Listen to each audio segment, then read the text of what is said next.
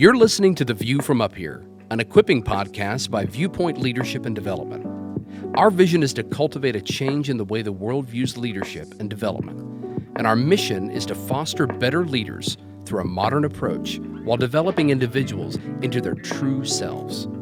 My name's Brad Walbridge, your host for our time together. And joining me in our conversations is our president and founder, Josh Trout, and our COO, Joel Archeri. I want to welcome you back to The View from Up Here. Brad with you, joined by Joel and joined by Josh. Good to be with you guys.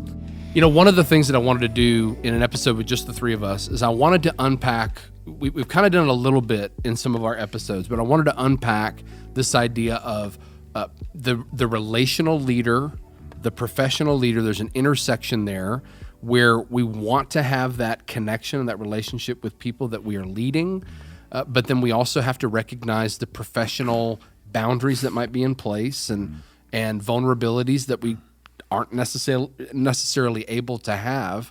So, Joel, thinking back over the years, let's start first with people that have led you and what you've seen, good, bad leadership, whatever it is.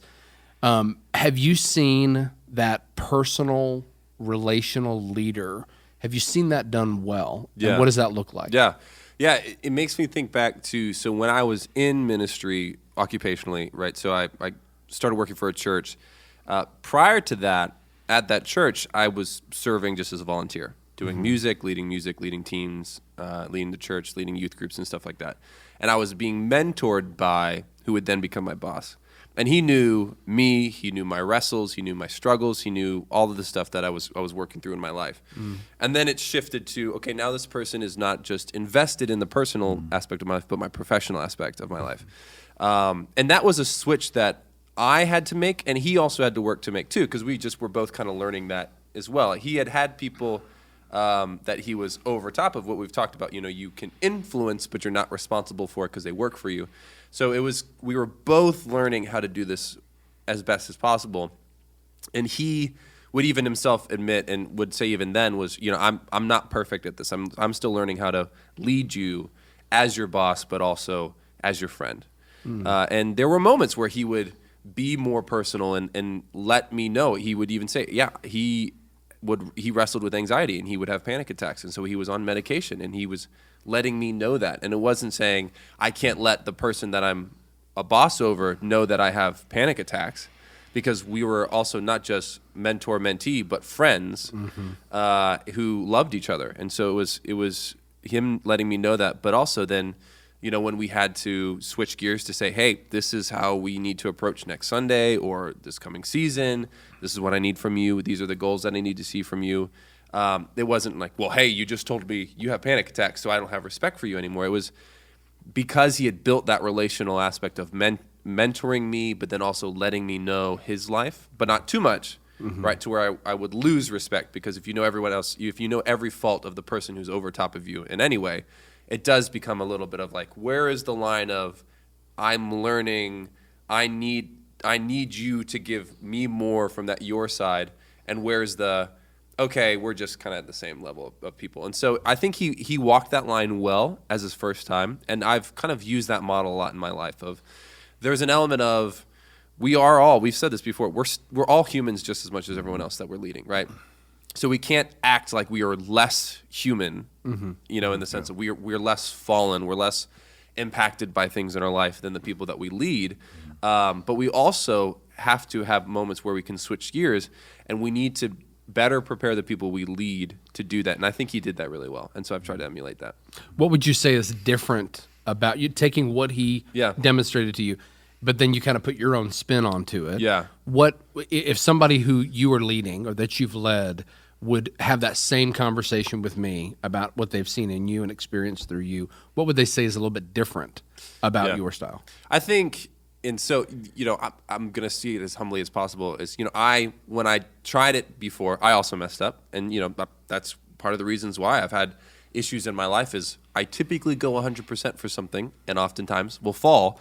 But then I learn and I go, okay, that's not the way to do it, right? And so at first I tried to go full into my spin, but it was too much. It was too, I am blunt. I can sometimes be brash.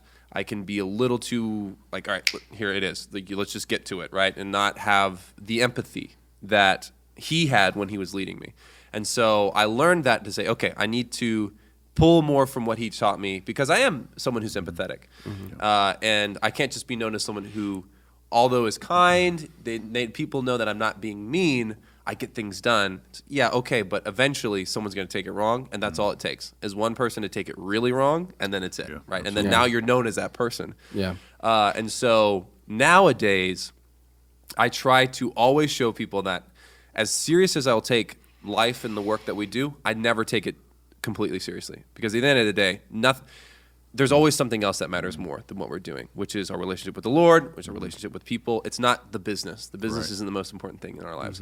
And because I've showed people that, they always have that in the back of their minds, to where if I ever have a moment where I'm too hard, I have built that relationship capital to where they know, okay, yeah, it's not that. He's not a mean person. Yeah. Josh, when you think back over your years, I'm going to take it kind of the opposite end of it, and you think back about people that have led you that it's been too professional, it's been too cold, maybe.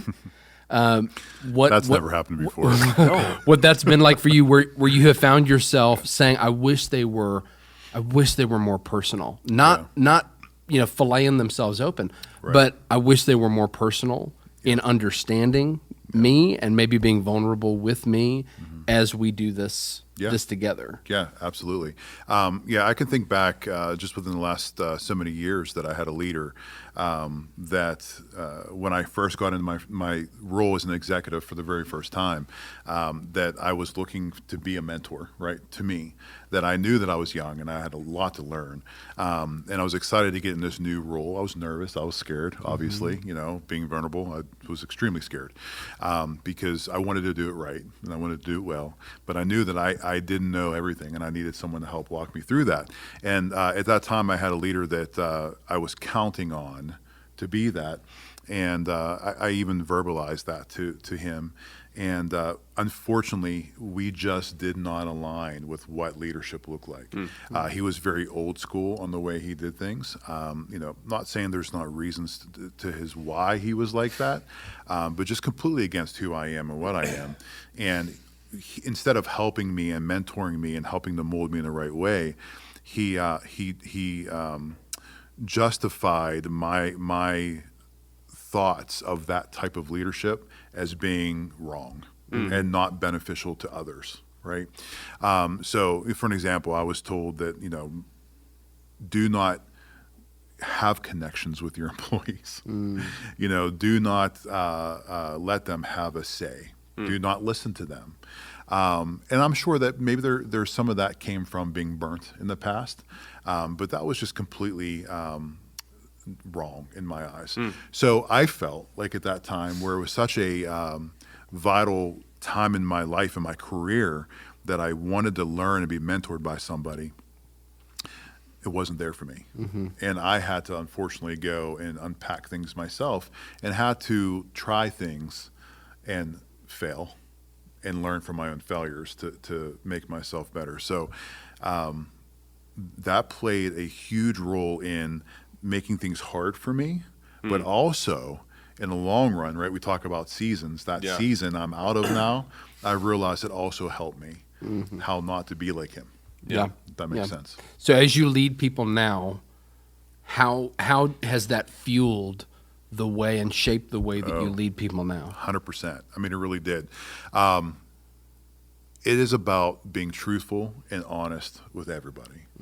I'm not saying you have to lay out all your junk, right? There's a lot of stuff that we all have, and you have to have that level of professionalism, and you got to be careful in what you say and what you do.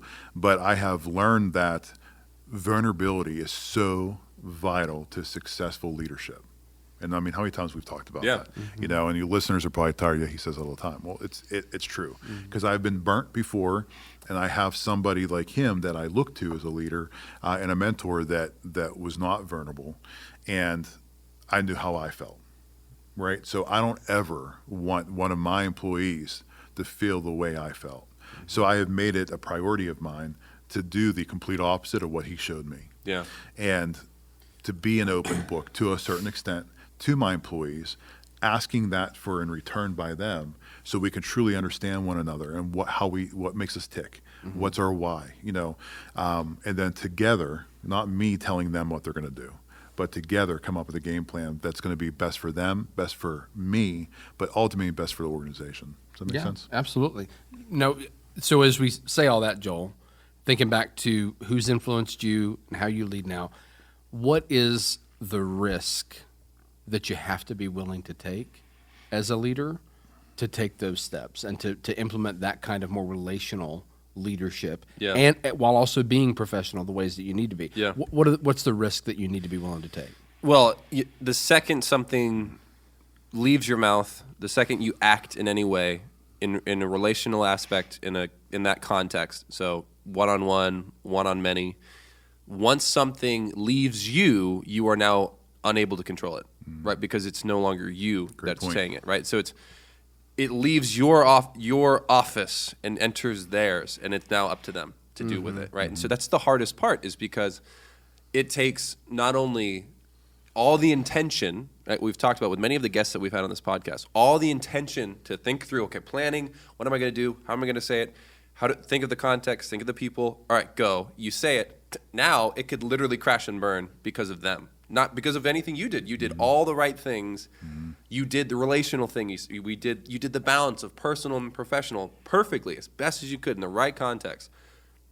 And it just crashed because they did not like it. Or they let's say it's not the leader that was a bad leader who says what you're doing is wrong. It's someone underneath, which you have a lot. We've talked about with the people on the podcast. A lot of these generations are like, I could do it better, or I don't like that way. And you just say, okay, well, that didn't go the way I thought it was going to go, and that's a great point. But you have to then continue to do what you can to, as so if we're going to go to Scripture, Romans says, live at peace as much as it depends on you with everyone you interact with. So it means when it comes back into your office, you then have to interpret it, respond to it as best as possible that lives in a way that's peaceable with them. And I think that's the hardest part, is because you send something out and you hope it goes well. And if it doesn't go well, it's not like, okay, you can just write it off and be done. You still have to then take it back and then respond well and keep going. And it's like this ping pong tennis match of you send a great thing to them and they give you the worst return, and you're like, I still have to keep it in bounds. Okay, great. And I think that's one of the hardest parts about being a leader, is that's how it can get exhausting. Is you send a great serve, it's in bounds, it's perfect, and they send the worst return, and you're like, great, well, I still have to keep it in bounds. Like, you're not allowed to let their return go out of bounds. Yeah. You got to run the other side of the net and catch your own shot, right? Yeah. So you take the risk, you speak, those words come back, unfortunately, to haunt you. Josh, how do you not get bitter and think, all right, well, I can't do that ever again? How do you not just put the wall up? In full transparency, Yeah. right after it happens, you do put a wall up for about 30 seconds.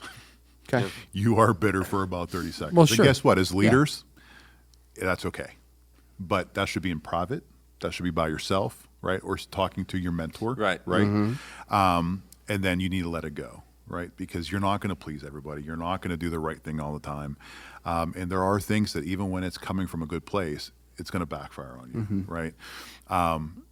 Once you get over yourself, right, because we all going to be there, you need to take a look at the situation at hand, and you have to strategize, how am I now going to navigate this, right? Yeah. Because, again, in that first 30 seconds, you've made it about you. Again, that is okay. We all have to have our moments where we got to cry, be mad. I've thrown an orange before in my office. Not proud of that, right? Orange? Those of you that are listening know that. They're all laughing, I'm sure, at this point. That was an Why an inside orange? joke. That's what I had in my hand Apples, at the time. if that's what's break sitting with more there. I satisfaction, had an though. orange in my hand at the time. It and could- it- Orange it is just not one of my proudful Sorry. moments. But anyways. No, the orange could be appealing. Wow. You Yeah. are funnier with a beard. You are funnier with a beard. I appreciate that. But Not no, really. it's, you have that selfishness at that moment, but then now you have to remember that, okay, now it is again not about me, and that I have to take a look at who I affected, even though it was not necessarily on purpose. Right. And understand their why on that, and now I got to make the change myself to adapt to work through that with that particular person or persons. Does that make sense? Yeah, it does. And I think one of the things that you mentioned, the mentor piece, is something that we seem to come back and lightly touch on. I do think that we need to unpack that significantly in an episode in the future. Yes, absolutely. But Joel, talking about the idea of intentionally having someone, maybe that's not necessarily a counselor. Let's just say in the business world, maybe not connected in the same corporation or organization, someone that you are completely open with in your leadership style, and you put yourself under their words, their authority to speak into how you're leading. Yeah. Can you talk to and speak to what that's looked like over the years for you? It was really interesting because I was having this thought, I think it was this morning. I was thinking about, it's philosophical, but it has to do with leadership and everything. It's that everything is an interpretation of something else, right? So there's nothing new under the sun, but in the sense, like, art needs art the same way leadership needs leadership. Something has to be inspired by a pre-existing version of itself or the source of it for it to then exist, right? You don't have art without seeing creation. You don't have leadership without seeing the first and best leader, right? And so you don't have a better interpretation of how you could live without having someone else who could speak into that. Right. And I think that's the way that we have to view mentorship, and that's how I've done that in my own life. And it's hard because you don't always like what people say, right? And to be the better interpretation of what you want to be, you need someone who does not think you're the coolest person in the world, right? And that person, by nature of not thinking you're the coolest person in the world, is not going to tell you everything you want to hear. Yeah. And it doesn't always have to be someone who is a mentor. It could be a peer who is more established than you. So for an instance, that's kind of how Josh and I created this relationship. I saw him as someone who is way further along in the career that I want to be in, not necessarily healthcare, but as a leader. And I would just say things to him, and he would affirm what I was saying, but also give me pushback. And I was like, that's what I need. And if you don't have that, I don't think you get inspired to lead better, right? Because if you're only told by a poor leader that what you're doing is terrible, you're not inspired. It's the same thing with as a musician. As a songwriter myself, I don't write better songs when I put them, like, if you were just like the only critic and every time I give you a song, you're like, this is the worst. I'm never going to be inspired to write a song. Also, if everything I told you, presented you said was the best thing you've ever heard, then I would never write a really great song, because I would write a good song and you'd say, this is perfect. Right. And I would never want to get better. Right. And so having someone who you can go to who says, great, not great, you have to have that, regardless of industry, regardless of age. But find someone who is older, who is more established in what you want to do or who you want to be, so that you can become a better interpretation. Because that's a good leader. We've talked about it. Good leaders want you to be better than them. Yeah. And so that's what it means to be a better interpretation of that person, of that leadership. And can I add something real quick? Yeah. And I think that this is not something that's just recommended. You have to do this. Yeah, if you it's a critical. Yeah. If you want to be a good leader, right, and if it's truly about others and not about yourself, I think that's one big piece. Well, it's right? like songwriting's the same. Yeah, you got it. If you want to be the best, this is not an option. You have to have these moments. You have to have these people in your life that kind of put you in your place at times. You know, like you said, because you're not going to grow if you do not have. It's just not going to happen. Right. It can't be your mom. No, not your mom. Yeah. So it's the intentionality of pursuing someone for that role, to be in that role for you, but then it's also the intentionality of making yourself humble before them. Yes. Yeah. To be able to hear what they have to say and be able to put into practice what they're saying. Yeah. So speaking of putting into practice, we've got great sponsors that have put great business practices into play. I think we've got some. Zoom in right on this. Yeah. Right on this, Matt. Muncaster Financial Group, great friend of the What's podcast. inside of it? Synergy Coffee, fueling Synergy Coffee. the View from Up Here podcast since its inception. That's wonderful. It is. Wonderful. It's great stuff. Well, guys, thanks for talking through that for a little bit. I know we're going to get into mentoring in a future episode, and we'll really unpack that, give you a lot of practical tips on how to do that. If Viewpoint can be of help to you, we want you to reach out. We've got our information in the show notes. Feel free to do that. Look forward to being with you in our next episode. So for Brad and for Joel and for Josh, been good being with you. Thank you.